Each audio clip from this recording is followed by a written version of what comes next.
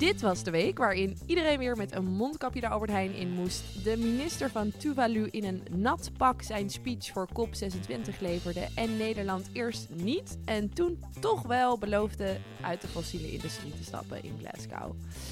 Maar al deze items kende jij natuurlijk al lang van je NOS en Twitter notificaties. En daarom ben je bij ons. Dus stop met scrollen, want dit wil jij weten.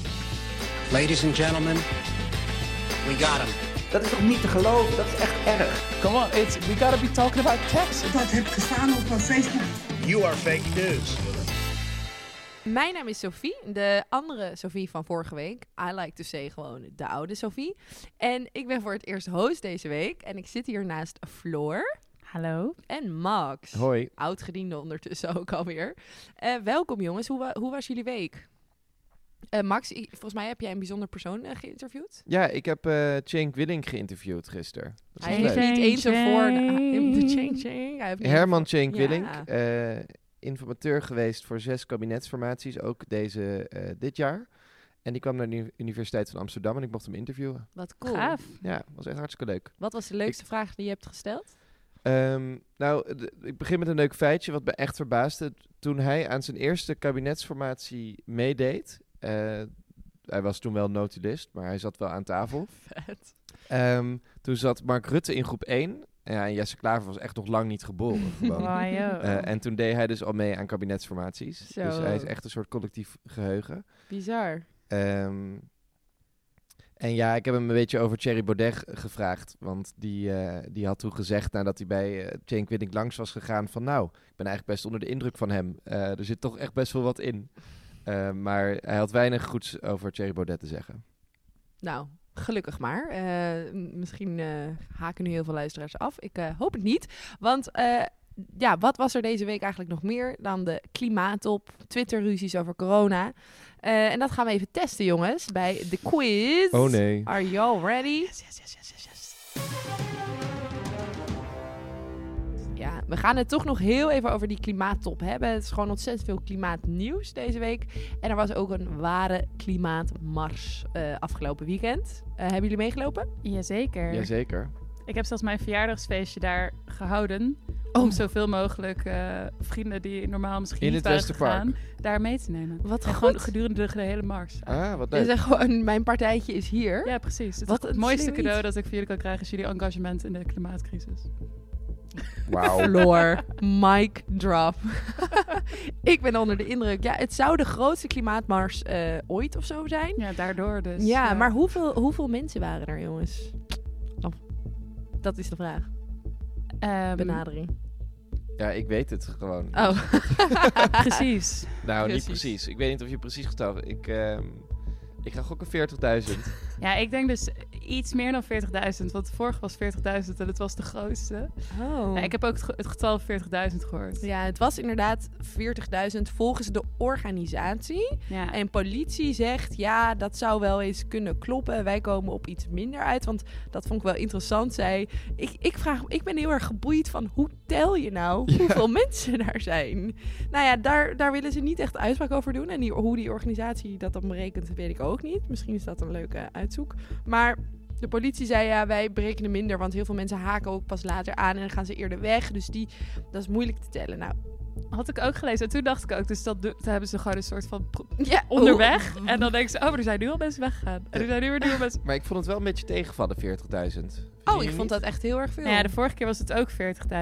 Dus ik vond die in 2019, die grote. Dus inderdaad, ik had gehoopt dat het meer was. Maar tegelijkertijd Toen regende het ook had heel ik dan... hard. Ja, toen regende het inderdaad ook heel hard. Ik had wel ook zoiets, de dag erna was er een coronaprotest. En toen stond er dus de hele dag bovenaan de NOS-app 10.000 mensen. Terwijl die dag ervoor vond ik niet dat er zoveel aandacht nou was naar de klimaatmars. Dus dat is vond ik ook misschien wel een beetje. ook welke bubbel je in zit. Ja. Ik heb er wel veel meer gekregen. Ja, maar het is wel zorgelijk dat die corona-demonstratie, die kreeg 25.000 mensen. Ja, precies. En dan denk ik, ook al ben je het niet eens met de coronamaatregelen, het klimaat is op dit moment eigenlijk verdient nog wel een beetje meer aandacht dan corona. Ja, zelfs. dus aan alle kanten vond ik die vergelijking eigenlijk wel interessant tussen die twee demonstraties. Ja, het is in ieder geval boeiend. In de media gebruiken ze gewoon de term 10.000. Ja, als het om 25.000 heel gaat. handig voor beide marsen. Dan de volgende vraag, jongens.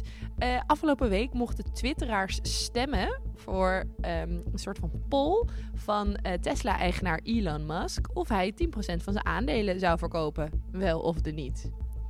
Dat is ook best een grappig verhaal, want dat was in lijn met het verhaal dat grote bedrijven in Amerika niet zoveel belasting betalen. En in die hele discussie zei hij, nou ja, weet je, kijk, ik ben niet in loondienst. Het enige wanneer ik eigenlijk belasting moet betalen is als ik iets verkoop. Dus zal ik wat verkopen, had hij gevraagd. En toen had meer dan 50% van zijn volgers had gezegd, ja, doe maar. Dus nu moet hij dat gaan doen. Maar mijn vraag aan jullie is, hoeveel Twitter-volgers zou Elon hebben?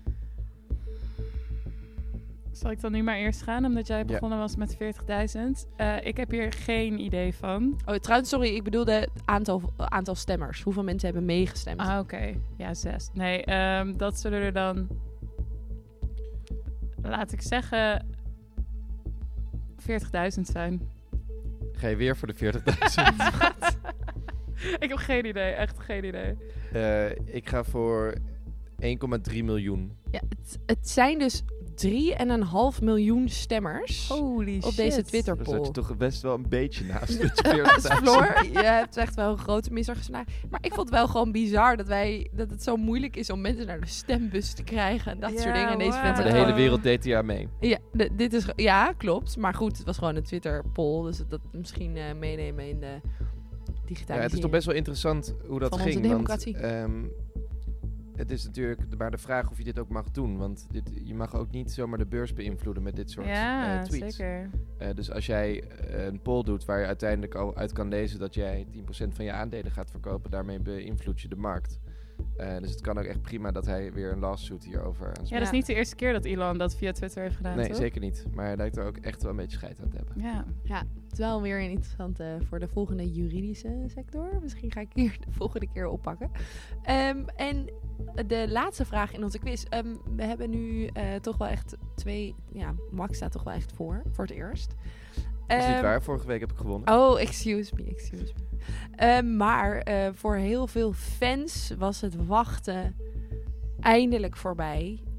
ABBA heeft een nieuw album uitgebracht. Nou ja, dat is waanzinnig. Het is een nieuw albumpje, een EP van 37 minuten. Met verschillende nieuwe hits. Nou ja, mensen moesten huilen van blijdschap dat het er weer was. Maar hoe lang hebben fans hierop moeten wachten eigenlijk? Nu mag jij weer beginnen. Het zijn wel allallemaal benaderings. 35 jaar. Ik denk 34 jaar. Oh, balen, Floor. Sorry. Dat was 40 jaar. Dit is echt wel een hele oude band, jongens. Benadering is niet mijn sterkste punt. Nee, Het excuus. zijn ook alleen maar benaderingsvragen. Ja. Ik was wel van de cijfertjes deze week. Ben ik niet altijd. Ja, leuk. Moet je vaker doen. Blijkbaar kan ik dat. Oké, nou Max, omdat jij hebt gewonnen, gaan we gewoon gelijk door naar jouw onderwerp. Take it away. Ja, Max, van welk land is dit prachtige volkslied? Het is inderdaad een volkslied, dat hoor je ook wel een beetje. Dit is het volkslied van Bosnië, Herzegovina. Nou ja, dat is een federale republiek in het zuidoosten van Europa. Een federale republiek. Ja. En het gaat daar eigenlijk best wel mis. En we hebben het er niet over, viel mij op. De NOS kopt er niet mee. Het gaf ergens ver in de NRC las ik erover. En toen ben ik me er een beetje in gaan verdiepen. Sowieso echt een ontzettend ingewikkeld land. Het is opgesplitst van Joegoslavië. Ik denk dat veel mensen dat wel nog hebben meegekregen. In ieder geval in de geschiedenislessen. Dat was in 1992 en toen na een aantal weken brak er al gelijk een burgeroorlog uit. Omdat er ontzettend veel verschillende etniciteiten in dat land wonen. En die burgeroorlog heeft toen 3 jaar gewoed in het land. En daarna heeft de internationale gemeenschap zich ermee bemoeid.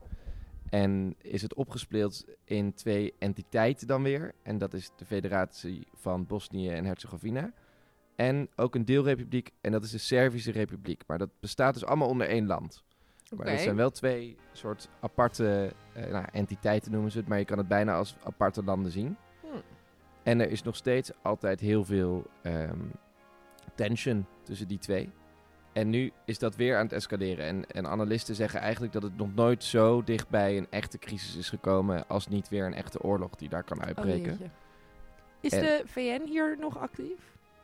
Ja, dus er is wel veel internationale aanwezigheid in het land. Niet militair gezien, maar wel politiek. En daar komt ook deze waarschuwing vandaan. Dus degene die daar toezicht houdt op de staat in het land, die komt nu naar buiten van dit gaat echt helemaal mis. En wat gaat er precies mis? Dat is dus een hele goede vraag. Het is zo dat de president... Nou, ik ga nog eventjes ietsje breder, want je moet weten hoe ingewikkeld dit land is door naar het politieke systeem te kijken. Omdat ze dus zo verdeeld zijn. Moet dat? Dat moet. Niet alleen omdat ik dat zelf heel leuk vind. Ja.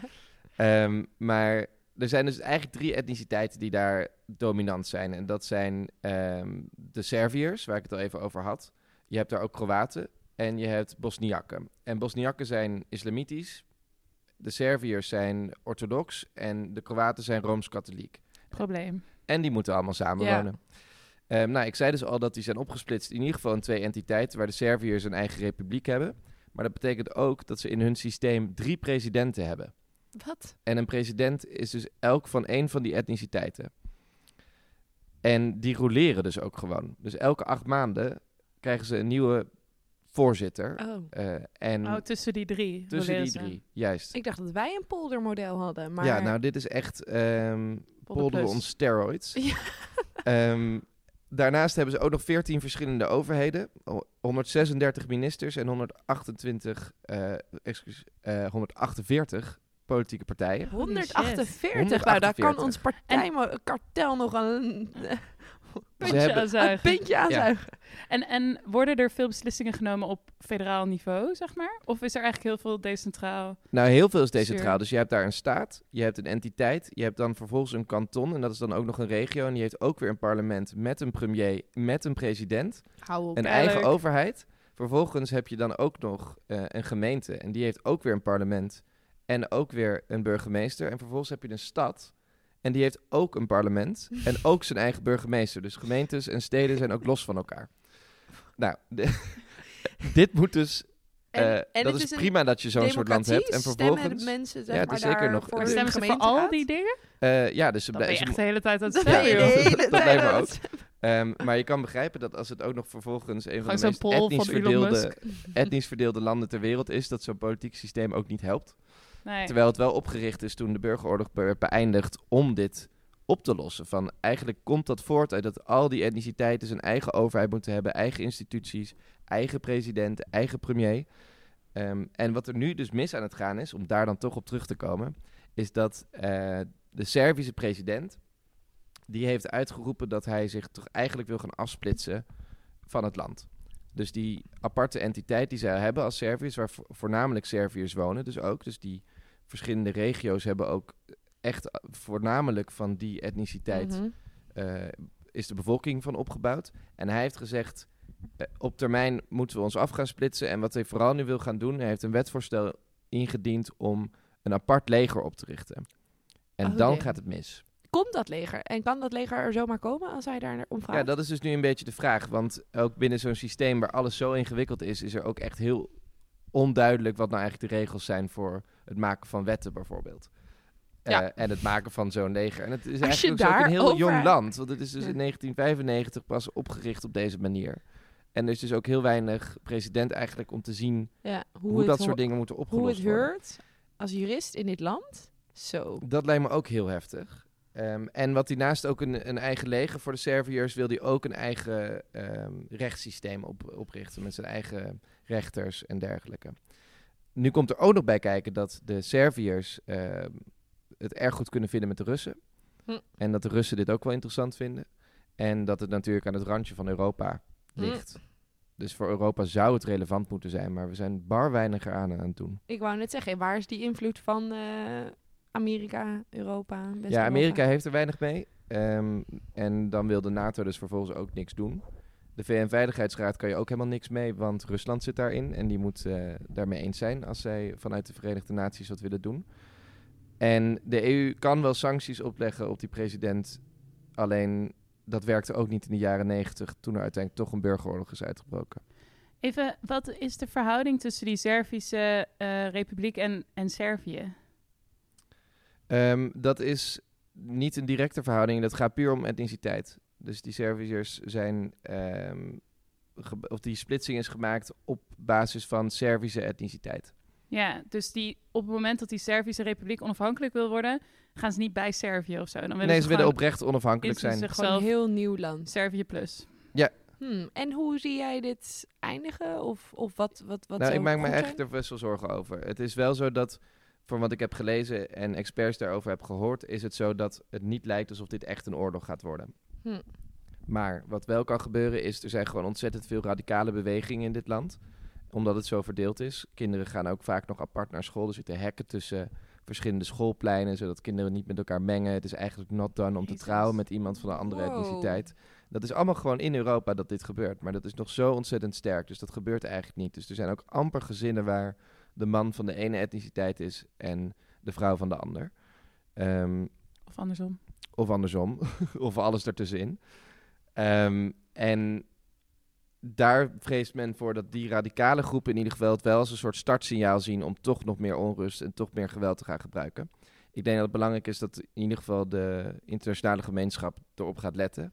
En in ieder geval iets probeert te doen. En dat het ook in het nieuws komt, want dat viel mij gewoon op. En dit willen we wel weten. Ja. Nou, ik denk dat we jou heel erg mogen bedanken voor het belichten van dit belangrijke onderwerp dan. Ik hoop dat de luisteraars misschien hier ook verder zich gaan over inlezen. Wij gaan hier in de podcast door naar de Ver van je bed show. Maar dan dichtbij. Vorige week hebben we aan het rad gedraaid en de waanzinnige gemeente van Horst aan de Maas is er uitgekomen. Yes. Floor vroeg al net van waar ligt dat? Nou, Wat dat is dat? In Noord-Limburg. En de gemeente telt bijna 45.000 inwoners. En qua inwonersaantal, dit staat op Wikipedia, is dat na Venlo, Venray en Peel en Maas de 4e gemeente van Noord-Limburg.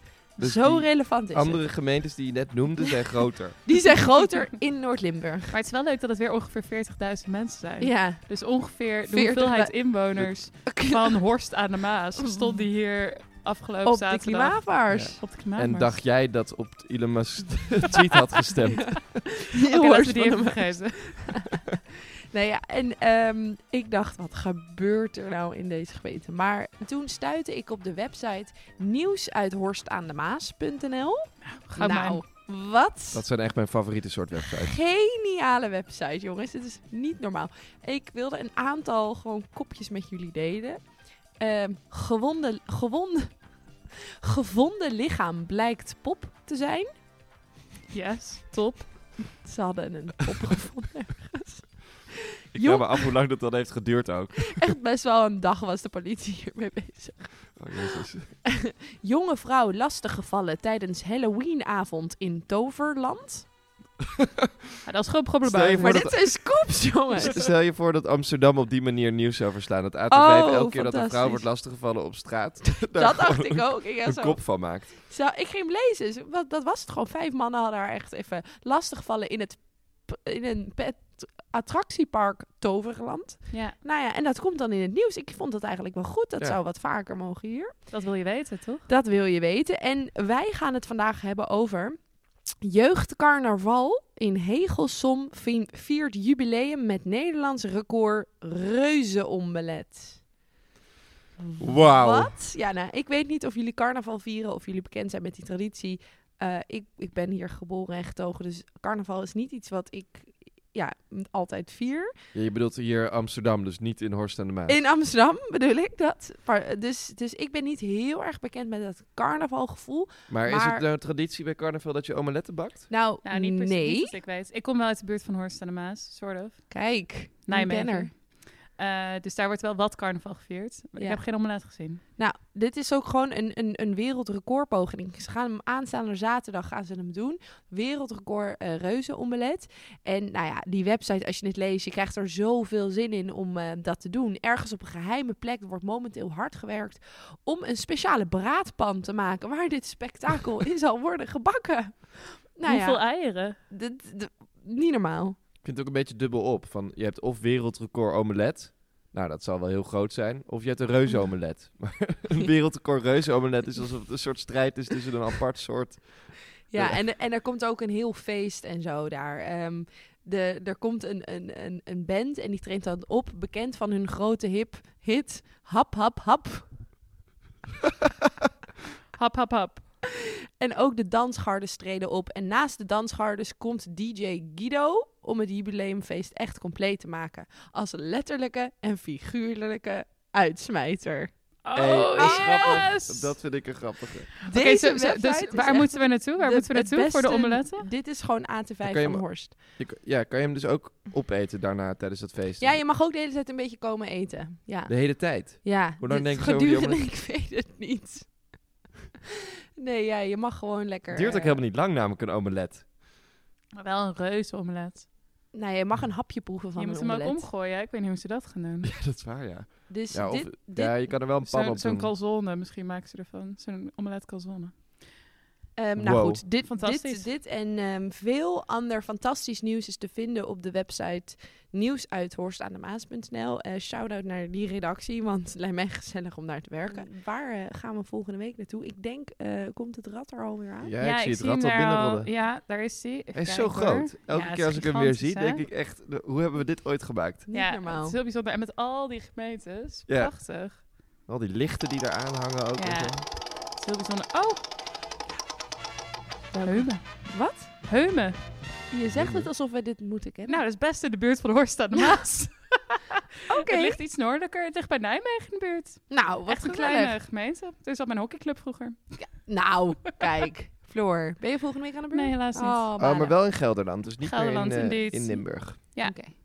Heumen, daar gaan we volgende week naartoe. En wij gaan weer even terug hier naar Amsterdam. Naar Floor, naar jouw onderwerp. Vertel.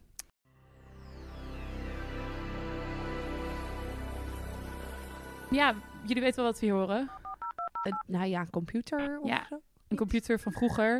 Ik wil het niet over computers van vroeger hebben, maar eigenlijk over computers van nu en van de toekomst. En vooral wat die allemaal voor ons kunnen betekenen. Deze week, dat is eigenlijk de aanleiding waarom ik het er nu over wil hebben, zijn de Black Achievement Awards uitgereikt. Vorige week heeft Senai Gerab de Black Achievement Awards gewonnen. En de Black Achievement Awards die worden sinds 2016 uitgereikt door NINSE. Dat is het Nationaal Instituut Slavernij, Verleden en Erfenis. En dat wordt gedaan als onderdeel van de Black Achievement Month. En daar zijn allemaal verschillende categorieën in. En Gerab heeft gewonnen in de categorie wetenschap en onderwijs. Ik las dat en ik dacht, wat heeft hij dan gedaan? Nou, wat blijkt, Gerab is een neuroinformaticus aan de UvA. En hij werkt ook aan EUC en aan de VU hier in Amsterdam. En hij is eigenlijk bekend geworden, of hij heeft deze prijs gekregen voor zijn werk in inclusieve artificial intelligence. Dus kunstmatige intelligentie. Wat betekent dat? Nou, dat was mijn vraag. Waar denken jullie aan bij inclusieve kunstmatige intelligentie? Nou, ik denk vooral aan waar we ook een tijd geleden over hebben gehad, is dat sommige algoritmes eigenlijk toch niet helemaal inclusief zijn, als in dat er bepaalde afbeeldingen altijd opkomen. Ja, en ik weet ook dat er bij de overheid het ook wel eens misgaat. Dat bepaalde etniciteiten bijvoorbeeld benadeeld worden in overheidssystemen die werken op AI. Precies, ja. Nou, dat is het eigenlijk exact. Of die werken op mensen. Nou beide en dat is het hele probleem, inderdaad. Dus wat ik dacht, dat we eerst even beginnen bij de definitie. Kunstmatige intelligentie, artificial intelligence. Dat is de mogelijkheid van een machine om mensachtige vaardigheden te vertonen. Mensachtige vaardigheden vond ik sowieso wel een leuke term om over na te denken. Dus ook fouten maken? Ja, precies. Want dan gaat het om redeneren, leren, plannen en creativiteit. Maar inderdaad ook fouten maken. En eigenlijk de makkelijkste manier, jullie gaan er al wat voorbeelden van, denk ik, om na te denken over wat inclusieve artificial intelligence is om te bedenken wat dan niet inclusieve artificial intelligence is. En je noemde hem al even, Sophie. Flip had een tijdje terug in deze podcast een onderwerp ook hierover. En dat ging over Twitter. Dat zij eigenlijk dat er de foto's werden gekropt. En daar bleek een afwijking te zijn in het kroppen van die foto's naar blonde, jonge vrouwen. Slanke, blonde, jonge vrouwen. En wat er vaak niet in kwam, waren zwarte mensen over het algemeen. En dat bleek dus ook iets te zijn dat er gewoon in de dataset die eronder lagen heel veel van dit soort foto's waren gezien. En dat had dus dat algoritme had geleerd om daarop te selecteren. Een ander voorbeeld, en dat is waardoor Geriap eigenlijk hiermee begonnen is dat hij op een gegeven moment bij de universiteit aankwam en dat de draaideur niet voor hem openging, maar wel voor een witte collega. Hij is zelf van Eritrese achtergrond. En dat was dus gewoon omdat die camera die erop zat of dat systeem hem niet herkende als mens. Dus dat gaat echt mega ver. Ja, en wat doe je daar in hemelsnaam aan? Ja, nou ja, dat is dus, daar kom ik zo meteen op, want dat gaat heel erg over die data die eronder ligt. Wat ook bij Flip en bij Twitter terugkwam. Maar om nog even te laten zien, want het is heel vervelend als er een foto niet goed gekropt wordt. Het is vervelend als een deur niet open gaat. Maar eigenlijk gaat het nog veel verder, want wat er dus ook is laten zien, is dat zwarte mensen meer kans hebben om aangereden te worden door een zelfrijdende auto. Wow. Wat jij al even noemde, Max, over die overheidsbeslissingen. Dus bijvoorbeeld de toeslagenaffaire. Dat kwam niet per se door een algoritme. Maar dat soort dingen gebeuren er wel op gemeentelijk niveau. Bijvoorbeeld dat daar algoritmes zijn die naar kijken en die gewoon gaan selecteren op wijken. En eigenlijk mensen het veel moeilijker maken. Terwijl dat al mensen zijn die het over het algemeen moeilijker hebben. Een ander voorbeeld wat ik heel interessant vond ging over gezondheidszorg. Dus dat er bijvoorbeeld sommige ziektes gewoon veel minder in de aandacht hebben gestaan, omdat er historisch gezien veel minder over bekend is geweest in Nederland. Dus dan gaat het vooral, een voorbeeld wat werd gegeven, sikkelziekte, die dus veel meer voorkomt bij zwarte mensen. Omdat daar minder informatie over is, komt daar eigenlijk minder vragen uit naar voren, komt er minder onderzoeksgeld naartoe. En ontstaat er dus gewoon minder onderzoek, minder oplossingen, minder genezing eigenlijk op zo'n bepaalde ziekte. Dus er komt heel veel ongelijkheid, kan eruit naar voren komen. Een heel ander onderwerp, een laatste voorbeeld, wat ik ook nog interessant vond, gaat over koffie. Kunnen jullie bedenken hoe koffie hier een probleem zou kunnen hebben met algoritmes? Nee, ik ben hard aan het nadenken, maar koffie en algoritmes vind ik een moeilijke link om te leggen. Ja, nou ja, sommige koffiebrands, dus grote koffiebrands, die kopen allerlei verschillende soorten koffies in eigenlijk over de hele wereld. En er worden inmiddels dus algoritmes getraind om altijd de goedkoopste koffie van een bepaalde blend eigenlijk. Zij maken blends van al die verschillende soorten. Om de goedkoopste daarvan te selecteren en automatisch in te kopen. Maar dat betekent dus dat op het moment dat er ergens aan de andere kant van de wereld iemand zijn oogst mislukt, of dat een smallholder farm op een andere manier zijn prijs iets omhoog moet gooien, dat het meteen automatisch eigenlijk doorlinkt naar die algoritmes en dat je dan je afzetmarkt kwijt bent. Dus er zitten eigenlijk hele snelle beslissingen die normaal door mensen werden gemaakt, die helemaal geoptimaliseerd worden richting een bepaald doel. En dat doel verliest gewoon heel vaak uit het oog waar het eigenlijk... Ja, het doel is winst. En waar mensen aan te pas komen, kan je nog een soort menselijke maat houden. Dat je rekening houdt. Dus gaat dit te ver? Is die invloed van AI te groot? Nou, dat is bij dit soort dingen de invloed van AI te groot. Dat is één manier. Maar wat dus het interessante is, dat Gerab die prijs niet kreeg voor een einde maken aan AI, maar voor inclusieve AI. Cool. En daar kom ik ook weer terug op de conclusie van Flip en zijn tafelgenoten een paar maanden terug. Zij zeiden eigenlijk ook van het gaat over die algoritmes. En het gaat over een algoritme, dat is eigenlijk een set, dit is hoe Gerab het beschrijft in het artikel in The One World wat ik hierover heb gelezen. Een set van regels of instructies die berekenbaar zijn. Waar je dus met behulp van codes iets stap voor stap kan uitvoeren om een bepaald doel te bereiken. Dus daar is dat doel weer inderdaad, wat voor veel bedrijven en voor overheden efficiëntie en winst, dat soort termen zijn. En wat je zag bij Flip's item over Twitter was dat die dataset niet inclusief was. Dus er waren heel veel slanke, blonde, jonge vrouwen. En datzelfde komt eigenlijk door in al die verschillende dingen die ik net noemde, zit het heel veel in welke data gaat erin en welke regels geef je zo'n mechanisme mee. En dat is ook waar Gerab dus veel mee aan de slag is. Dus dat het aan de ene kant gaat over verouderde datasets, maar ook dat mensen die datasets samenstellen zelf niet zien dat er allerlei vooroordelen in zitten en dat die datasets dus niet representatief zijn. Dus dat is toch nog een stukje de mens trainen. Zeker, ja. Dus aan de ene kant is het de mensen die dat doen, dat het soms gewoon ongezien erin zit. Maar het kan ook dus gestuurd, op het moment, uiteindelijk maken mensen wel die datasets. Of die maken die regels voor wat moet er in zo'n dataset komen. Dus daar zit ook meteen de oplossing eigenlijk. Dat de mensen die dat gaan maken, dat beter gaan doen. En dat mensen die minder die biases hebben, meer datasets gaan maken. Wow. Wow, indeed. Gewoon minder bias. Minder bias aan Klinkt alle logisch. kanten. Nou ja, het is wel interessant, want waar het eigenlijk op neerkomt, wat je ook in het artikel noemt, is dat hoewel je eigenlijk zegt, wat jij ook noemde, je moet gewoon minder bias hebben bij mensen. En dus heel veel mensen zeggen ook, dit soort problemen worden vanzelf opgelost als racisme de wereld uit is. Nou ja, sowieso, wanneer dat precies gebeurt, lijkt me nog een redelijke kluif. Maar het is eigenlijk ook dat je ziet dat we op dit moment zo snel gaan met AI. Die voorbeelden die ik nu al opnoemde, hoeveel dat... We hebben gewoon niet de luxe om te wachten totdat we mensen opleiden die dit allemaal wel kunnen. Dus daar moeten we eigenlijk nu voor in actie komen. Ja. Ja. Dus ook heel goed dat dit soort prijzen er zijn, denk ik. En dit soort maanden. Ja.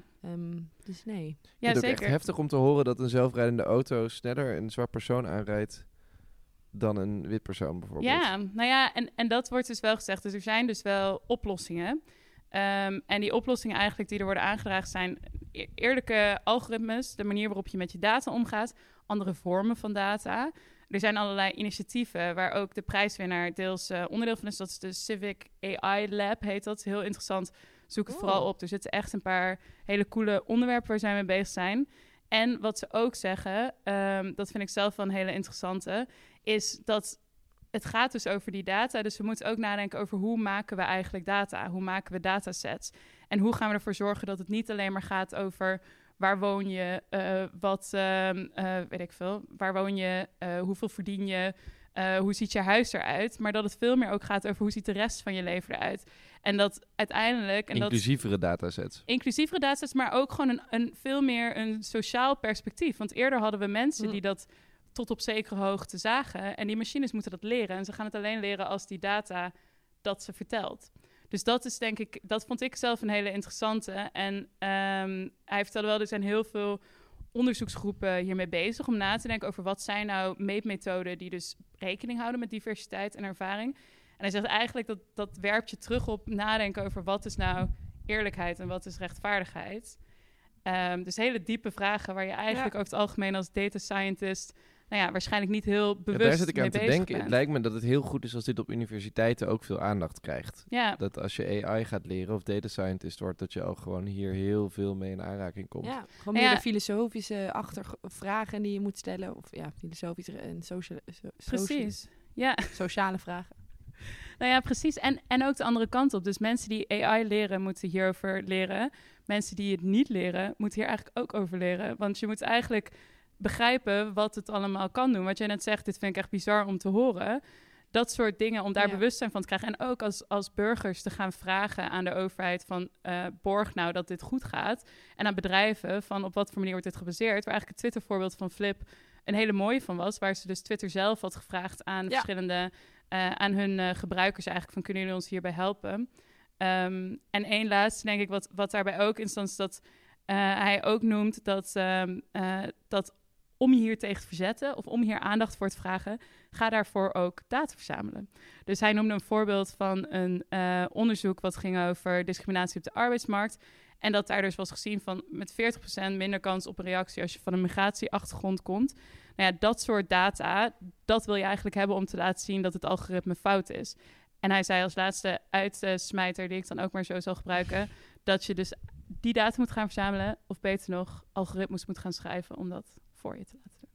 Wauw. Full circle. Full circle. Ik hoop dat je hier mensen mee hebt gemotiveerd om zich te gaan verdiepen in sowieso het data, het verzamelen van data en hoe dat gaat. Ik denk een heel belangrijk onderwerp. En ik wil jullie alle twee heel erg bedanken voor deze week. Dankjewel. Yes. We gaan volgende week naar Heumen. In Gelderland. In Gelderland. We zien jullie weer volgende week. Dankjewel allemaal voor het luisteren. En wil jij ons nou de 40.000 volgers bezorgen op Instagram? Volg ons dan vooral even. Ik denk dat Floor er vooral heel blij mee gaat zijn. 40.000. Nieuw lievelingsgetal. En we zien jullie volgende week. Doei. Doeg.